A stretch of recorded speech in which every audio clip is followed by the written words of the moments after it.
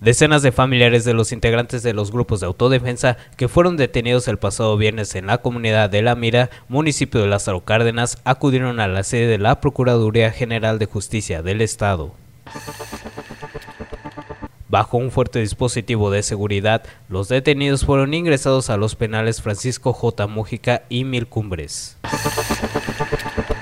El arribo de los acusados se registró alrededor de las 18:37 horas, cuando un impresionante despliegue de fuerzas militares, ministeriales de la Procuraduría General de Justicia del Estado, así como de la Procuraduría General de la República, permitieron el acceso de una camioneta tipo van. Situación similar se registró en el centro penitenciario Francisco J. Mújica, también conocido como el Penal Viejo. Simpatizantes de Manuel Mireles utilizan el portal change.org para juntar 10,000 firmas en una petición dirigida a la Organización de las Naciones Unidas en México, para que intervenga en la liberación del líder y los 82 autodefensas detenidos el pasado 27 de junio. A través de su cuenta Twitter, Talía Vázquez Alatorre aseguró que Manuel Mireles fue trasladado la mañana de este domingo a un penal de Sonora acompañado de sus 3 escoltas.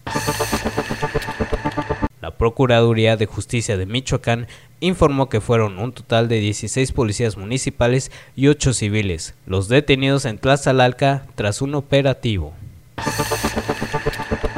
El conjunto mexicano ha sido superior a los holandeses en los primeros 45 minutos, pero no lo ha reflejado en el marcador. El estadio Castelao de Fortaleza es el escenario de este encuentro, correspondiente a los octavos de final de Mundial Brasil 2014, que al medio tiempo se encuentra igualado sin anotaciones.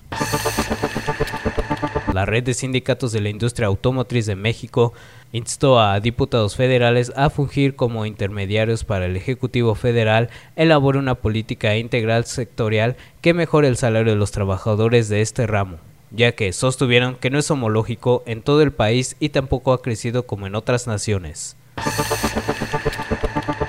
El bloqueo que se instaló desde el pasado sábado en los límites entre Colima y Michoacán continúa de manera indefinida. Durante toda la noche del sábado no hubo paso a vehículos particulares y se anunció que cada 3 horas darán paso. Agencia Quadratin.